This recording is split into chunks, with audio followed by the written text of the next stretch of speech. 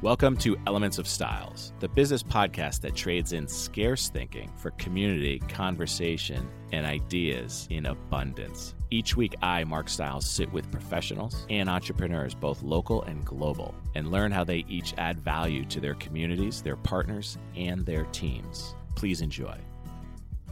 Hey, folks, we're going to mix it up a little bit today. Recently, I was asked by the Boston chapter of Entrepreneurs Organization to host their podcast. That podcast is called Leadership in Action. Check it out. Here is an episode that I recently hosted. Hey, folks, welcome back to Leadership in Action, your Boston chapter of EO's podcast. Today's guest is a specialist in a wide range of business and technical areas, including IFRS, financial instruments, credit, risk, Basel, capital, regulatory compliance, financial reporting, derivatives, and credit decision making, just to name a few. And he thinks all that's boring. Who's ever said that before about what they do? Guilty. Since 2008, he has been actively involved in building businesses, investing capital, advising companies, expanding businesses into international jurisdictions, and building intellectual property. FinTech, anyone? I got another acronym for you. KYC, know your customer, huge in the banking industry. So anyone who does any banking, you might want to pay attention. He is a highly experienced trainer and to date has trained over 12,000 people on a wide range of topics. And I'm excited to talk with him about some of the new futuristic methods of relaying information as he is going to share with us a different way of teaching. He's a new member to our chapter here at EO, so when you see him, go say hello. But he's been with EO for some time now out of the South Africa chapter. He's the CEO of Gray Matter Thinking. He's also a co-founder of DocFox. Please meet Richard Cohen. Welcome to the show, Richard. Thanks very much, Mark. Good to be here. So, Richard, what is the most valuable lesson you've ever learned while running a business? It's a very big and difficult question. Huge. I think certainly one of the most important lessons I've learned is almost everyone we meet is a knowledge worker, and our ability to not just absorb knowledge, but apply it in practical ways is critical to success. So it puts a lot of emphasis, I think, on not being able to find information, but being able to assimilate it, digest it, and then use it in novel and practical ways. And so the insight is that the way that things are explained, how they're broken down, affects people's ability to apply them in a novel way.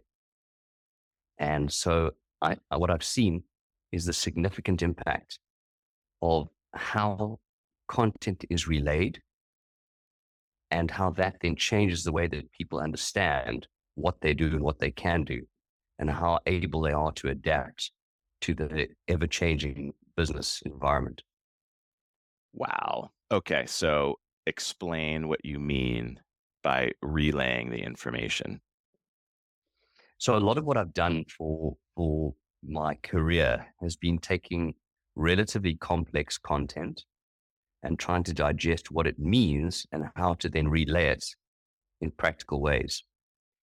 So if you're looking for an example of that, a lot of the content that you spoke about in the beginning is inherently boring because it is technical, because it's esoteric, because it's very applied, because it's industry specific.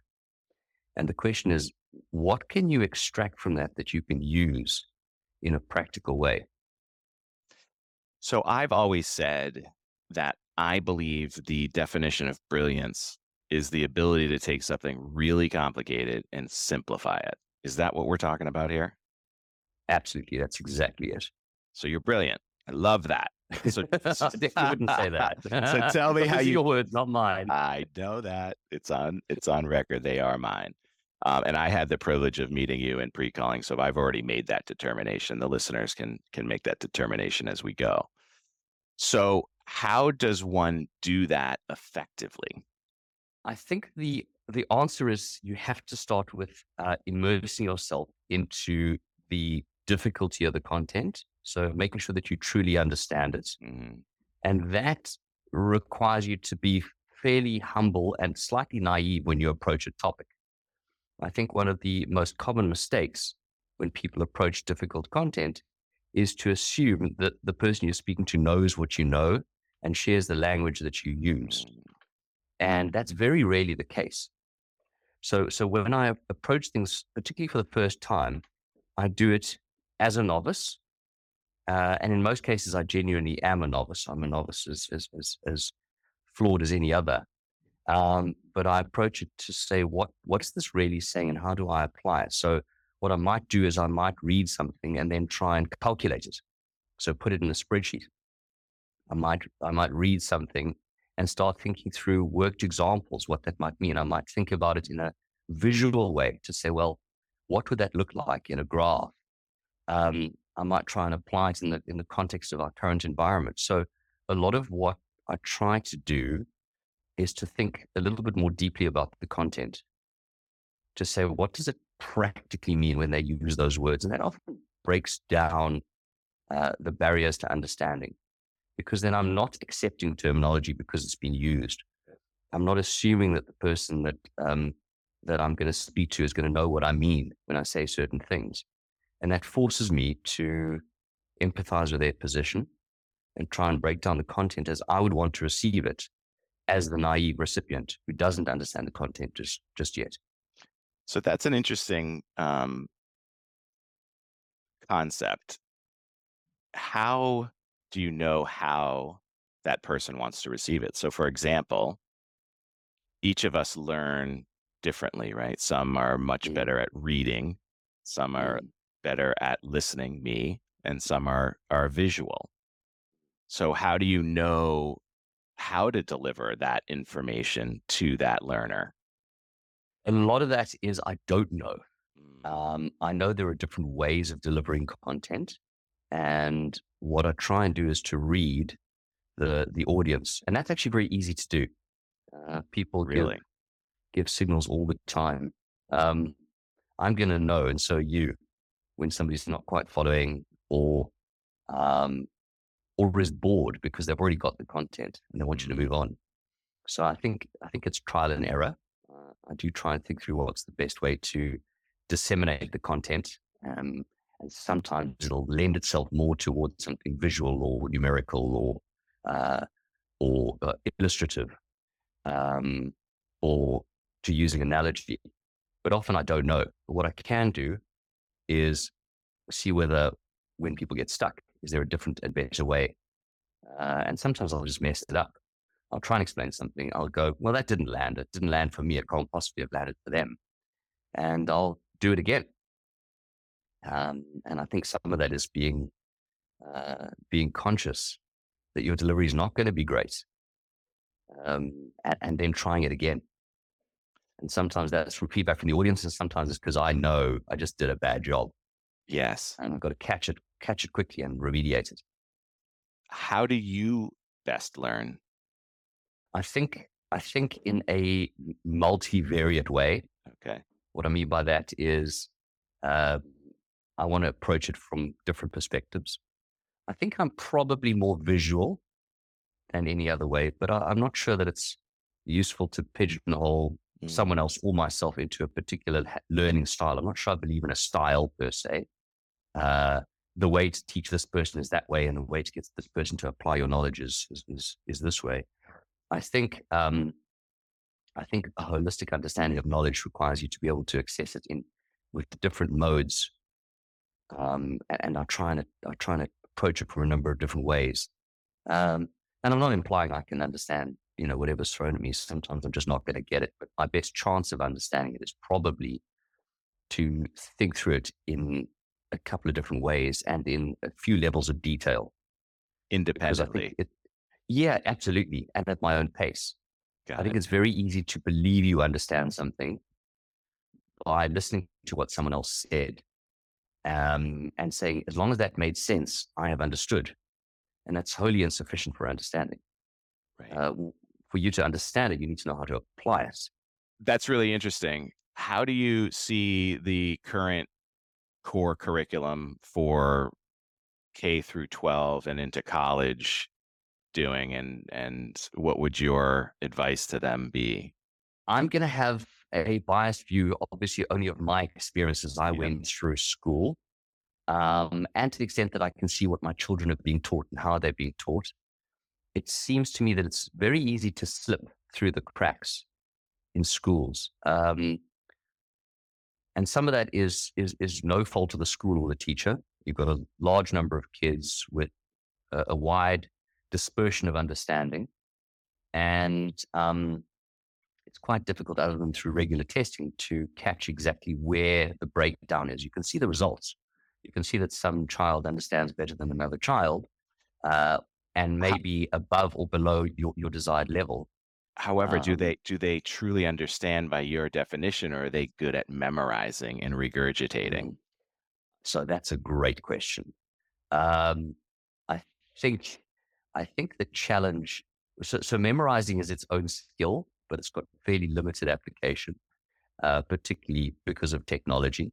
Um, I think it's very easy to mask a lack of understanding by remembering what someone else said, or probably more insidious is knowing a methodology and following it slavishly, but where you don't actually understand. And I see that a lot in my kids, Mm, where they'll approach particularly a math problem. And I'll say, what are you doing? And they say, well, it's this particular type of problem, so I do that. But if you say, why is that the approach to solve this problem? They can't tell you. That's just the approach they've been taught.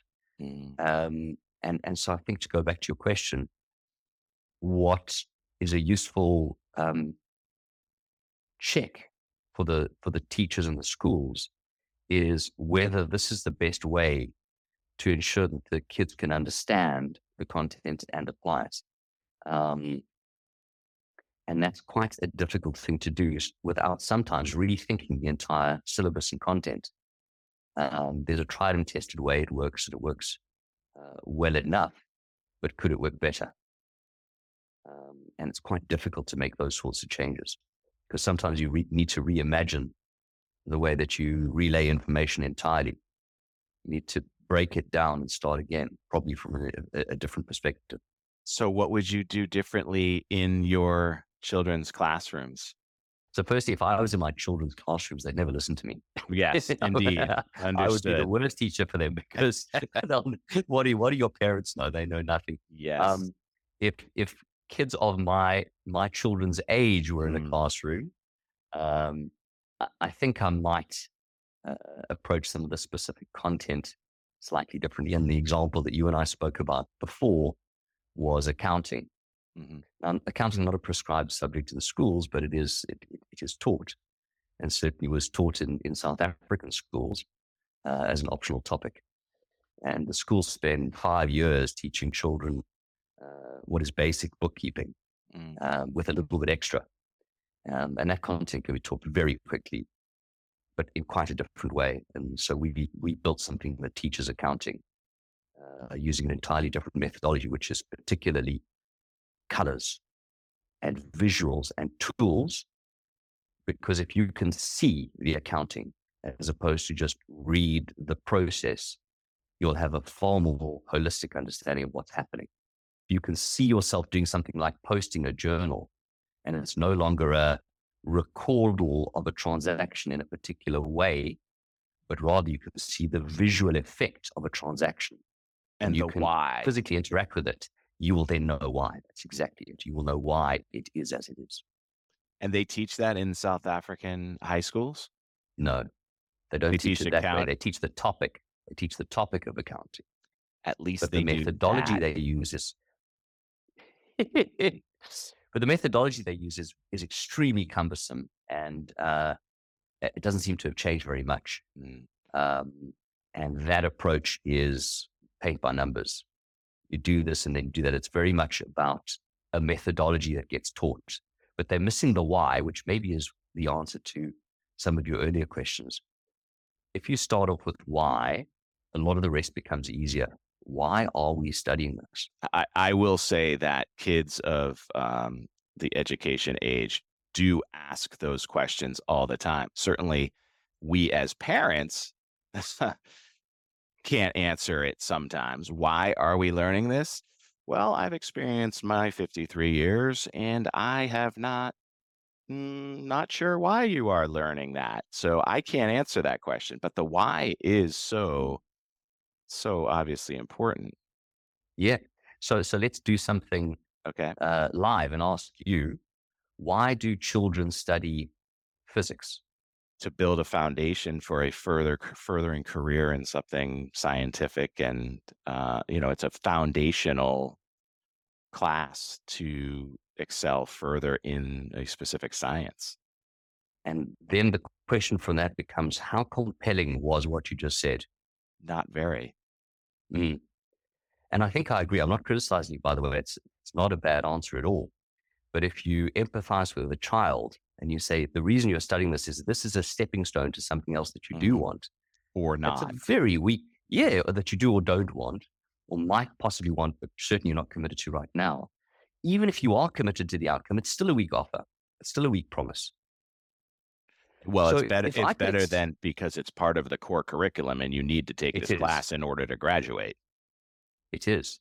But right? if we thought of a continuum of it's prescribed, you must do it, Mhm, all the way to something which we'll discuss in a second, where does it's a stepping stone to another benefit come in? And it's probably quite close to mhm. the it's prescribed, you must do it.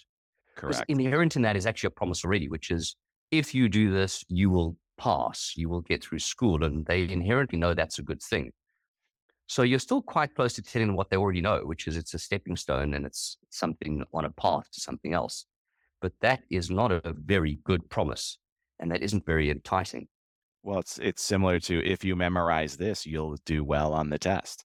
And you're relying on the inherent importance of the test in their mind. Mm, And that's also fairly weak. So I guess my point is there's a sales job to be done, and you can't do that sales job until you really understand what this discussion offers them. And what if we could instead say to that child that if you understand physics, you will understand the vast majority of everything happening around you. It's a key to true understanding and wisdom of everything. Have you ever wondered, how does your microwave heat up your mhm. food? How is it that you can hear the radio? Why do you slip on the ice? Why don't you fall through your chair? Why are we attracted to the sun? Why are we moving around the sun? What causes that? And so they may say things like, I know that already, it's gravity. But what is gravity? Mhm. And they may say, well, it's a force. That's it. That's not yet interesting. Those are just words you're throwing at me. What is it that causes us to be attracted to things with mass? And there's a whole interesting discussion about what gravity actually is. And why would something that has got more mass attract something? What feature is there? And if you can start to unpack and you start thinking about all the chemical reactions that happen around you and the physical reactions that happen around you, that physics is the key and chemistry is the key to understanding the entire world. And if that is in your hands, and I can show you that this is the key to that, that's a lot more interesting. But what you got to do is show them the practical benefit to them so that they're excited. How do I excite you? So I would much rather have taken physics from you than from my high school physics teacher, right? So there's that. So is it also a passion driven issue where the person relaying the information has lost any level of passion and simply delivers instead of relays? I'll say it differently or answer it slightly differently. I think I do a much better job of relaying information when I genuinely am passionate about it. Mm, And I need to love the things that I'm going to discuss. And you can probably tell already, I get animated. I can't help myself when I speak about certain topics. Now, I've never taught physics in my life, but it's a very interesting topic.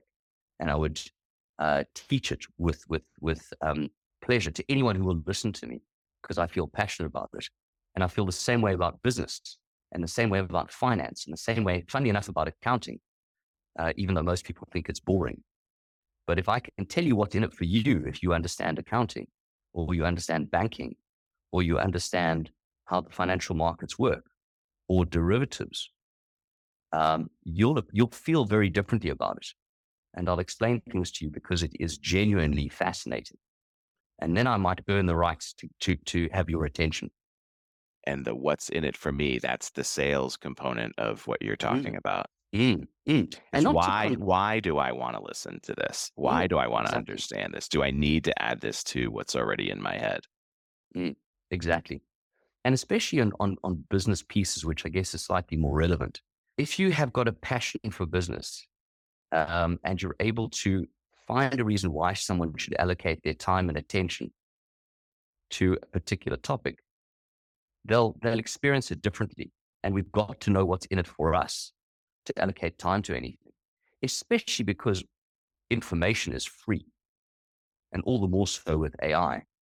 So um, that can never be the driver. To obtain information, that shouldn't take your time. You can do it with the click of a button. But to get understanding that you can apply for your benefit, that's an interesting discussion. Because it going back, there has to be a desire first and foremost Mm, to mm, spend that time, to go to mm, that click, to go down that rabbit hole on YouTube, to learn and learn and learn, and then head over to Khan Academy or whatever it is business wise, reading the books and digging mm. deeper and growing. You have to have that desire first and foremost. Yeah, and be able to relay that to other people, so they can try and become enthusiastic too about the area. Otherwise, it's boring, isn't it? Yes, and I think that's the issue with education right now, is that it's being relayed in a way that is boring to the masses. And if we can Mm, have people like yourselves with the why and the sales and the different way of relaying it, I think we would all benefit. I know we in America would benefit if every school was teaching some form of basic accounting, which it's not. There's a bill here in Massachusetts where they're hoping that every school will require it for graduation. It is not a requirement right now, and mm. it creates crisis as people become adults and don't understand the basic fundamentals, and nor have they had the desire to dig in and learn it. And it If would I have say to saved you, them so much money and stress if they had yeah, if they had learned some of these simple accounting. the fact that most people who are in some kind of business, and that doesn't have to be an entrepreneur in EO, that can be a dentist, it can be anybody providing services. It could be somebody who owns a hairdressing salon. Anybody who is in the business of generating cash other than through salary would benefit significantly from an accounting education. It doesn't mean they have to be a CPA, but just to be given some of the core methodology to think through financial transactions and their implication. It can be applied in so many different ways. And so, how do so many people go into business, including most entrepreneurs, without what is probably the most powerful skill set available, and it's accessible? And so, what does accounting do? If we did the sales pitch on that, what's in it for an entrepreneur to understand accounting? Well, it's a rigorous, easily digested framework to understand the full financial implications of everything you may do in a business, every single transaction. So if you get that framework in place, you will make better decisions. You'll make more consistent decisions. You'll be able to track the progress that you're making towards the end result you're trying to drive. You will understand how the series of transactions that happen in the business on a daily basis roll up into an aggregate result. You'll know how to understand the difference between profitability and cash flows. You'll understand how to forecast into the future. You'll know how to create a budget. You'll know how to understand how you're performing against that budget. You'll know what your financial statements may look like, which your bank may then use. And you'll know how to drive the value of your business in the event that you ultimately sell it. And if there's a framework that does all of that for you and it's accessible, why wouldn't you allocate the time to doing that? Because I promise you, ChatGPT can never do that for you. Right. And what a blind spot that is, not having that knowledge base. You end up spinning your wheels, wondering why your annual plan is exactly the same as it was last year, finger in the wind. Mm. And sometimes the need for those skills is buried because if a business is doing well, Mhm. then there's cash, hopefully, there's profits, hopefully, and you can continue doing the things you've always done. The question is, could you do better? And could you do better? And would it be easier to do better if you had some of those frameworks, which are rigorous and allow you to understand the financial implications of the key decisions you make on a day to day basis? How do you price? What markets do you enter? What do you invest in? How much inventory should you hold? What should your debtors policies be? How much cash should you have in the bank? What could happen in a bad year or quarter or month?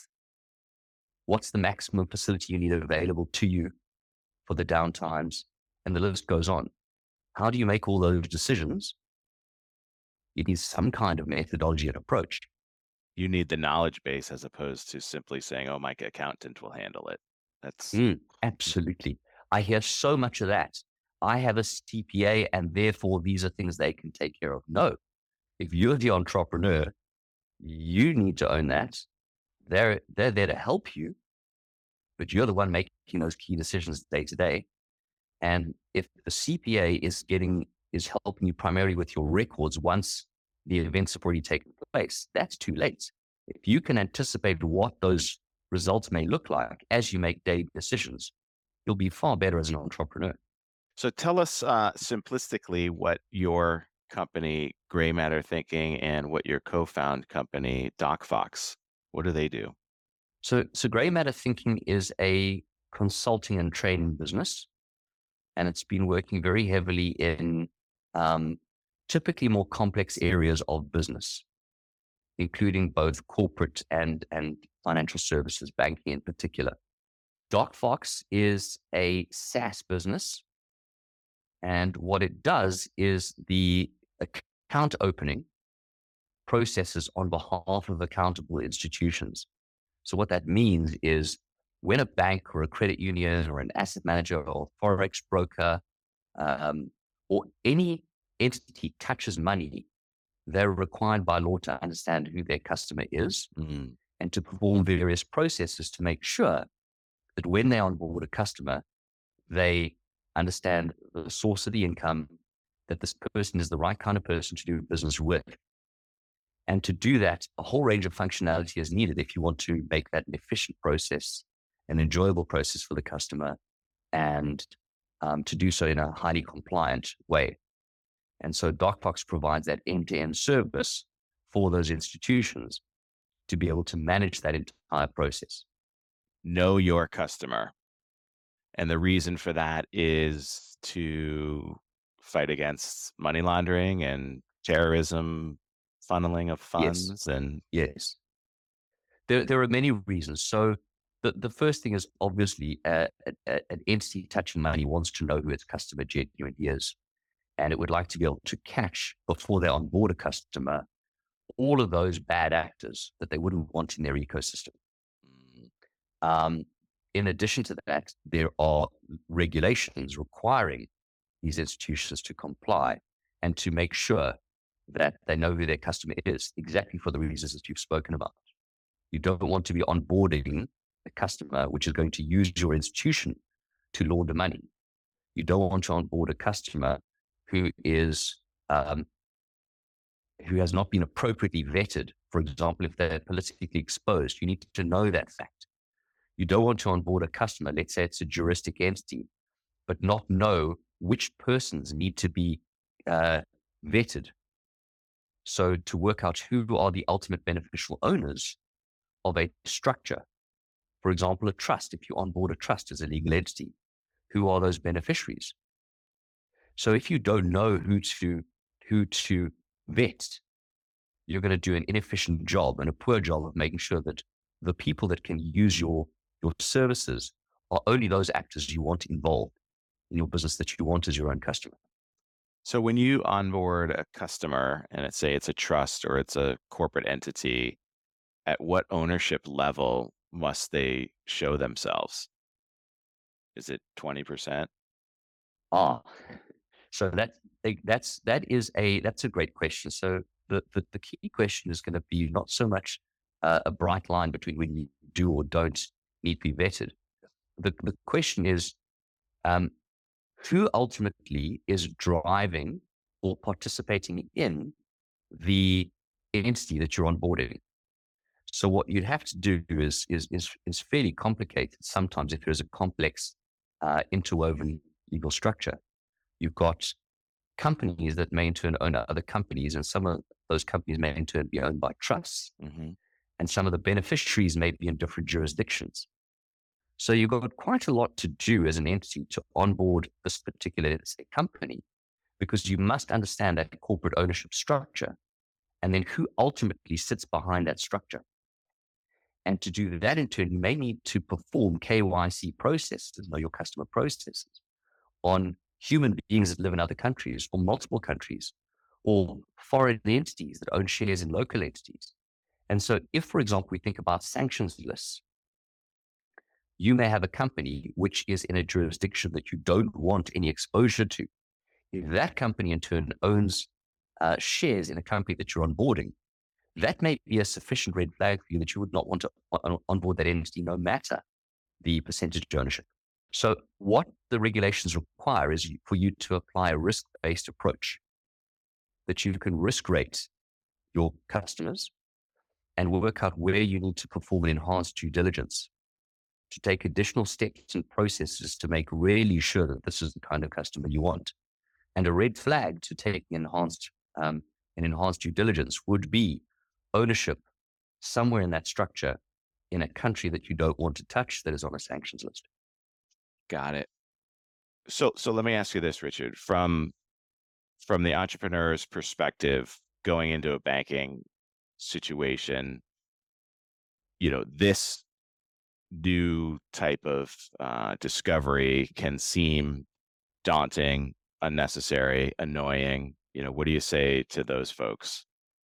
The banks are highly regulated entities, Hmm. and they face very severe consequences uh, if they do anything, in fact, that may tarnish their reputation. So banks, in order to retain their license as a bank, are required to do a vast range of things. One of those is KYC, but there are many others. Hmm. For example, maintaining adequate capital, maintaining adequate liquidity, providing reporting to the regulator, maintaining appropriate accounting records, the list goes on. There are many, many things, including treating your customers fairly, that the bank must do by regulation and law to be permitted to continue as a bank. And having worked on the other side, it's very, as much as it's frustrating for the consumer to have to go through these processes, for example, KYC, the bank has got to put up certain blockages to catch and filter out those customers that it doesn't want to have. So our job in DocBox is to make that as seamless as possible. So how do we increase the reliability of the process, improve the experience for the customer? So make it slick, make it enjoyable, make it quick, make it painless, make it very easy to get feedback, make it easy to remediate.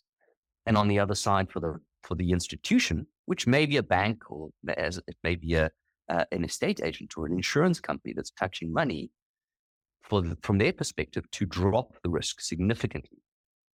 And how they do that is through more comprehensive checks, which we offer, better data, which we enable them to access, better processes, which we put in place, quicker turnaround, and more automated flags, and the ability to extract information from multiple sources, including what the customer told you, and to then triangulate them to see whether any anomalies pop up. So for the bank's purposes, we can make the risk significantly lower and cheap. For the customer, we can make the experience better. But what you can't do is eliminate all friction. Right. Because if you did that, the cost of that would be banks would be onboarding customers who are going to use the bank to launder money or to fund criminal operations. or to expose the bank to reputation risks simply because they have a customer that they shouldn't have had in the first place. Interesting. You can't remove all friction. You can do the best you can, but if you do, then it's a slippery slope from there. Yeah, it's certainly suboptimal to remove all friction because then anything goes.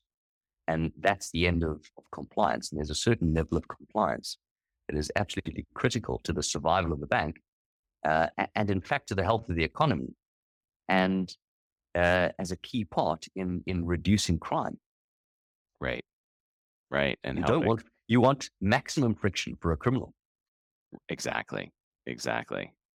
Wow. So Richard, you have a lot going on. What do you do for fun when you're not simplifying the complex?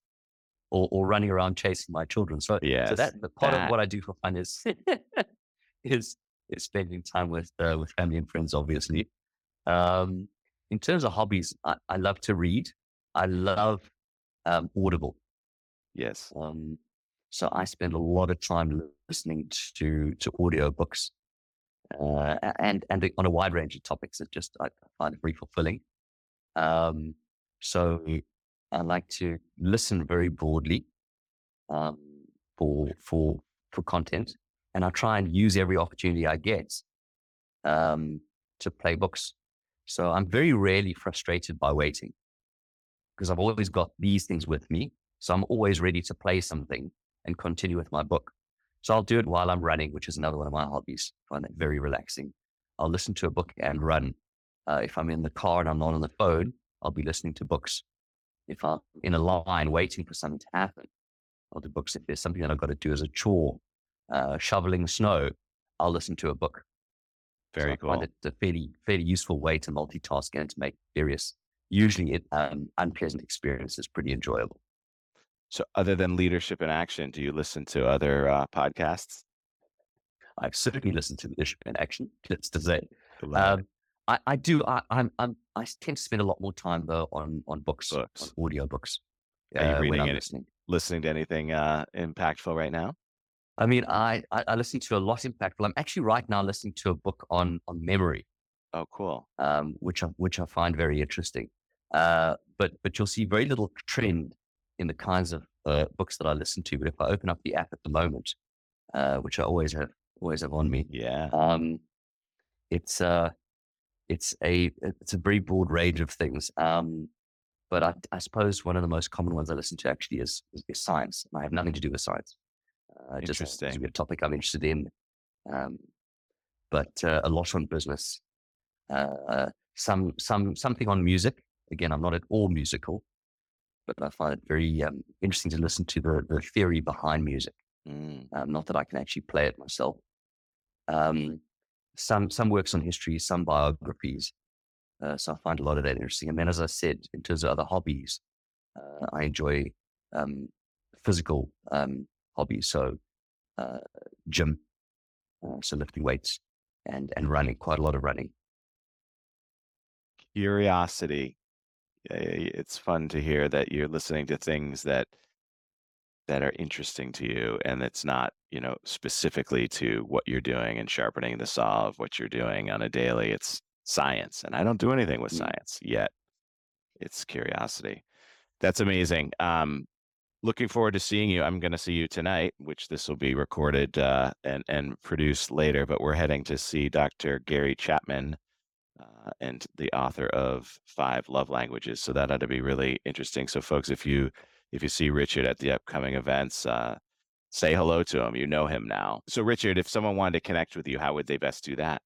I can give you my number and an email address. So my email is rcohen, RCOHEN, at Grey Matter Thinking, GREYMATTER thinking.com. And my mobile, 781-809-1260. 781-809-1260. Always happy to connect. And I'm sure you're on LinkedIn as well. Definitely. Yep.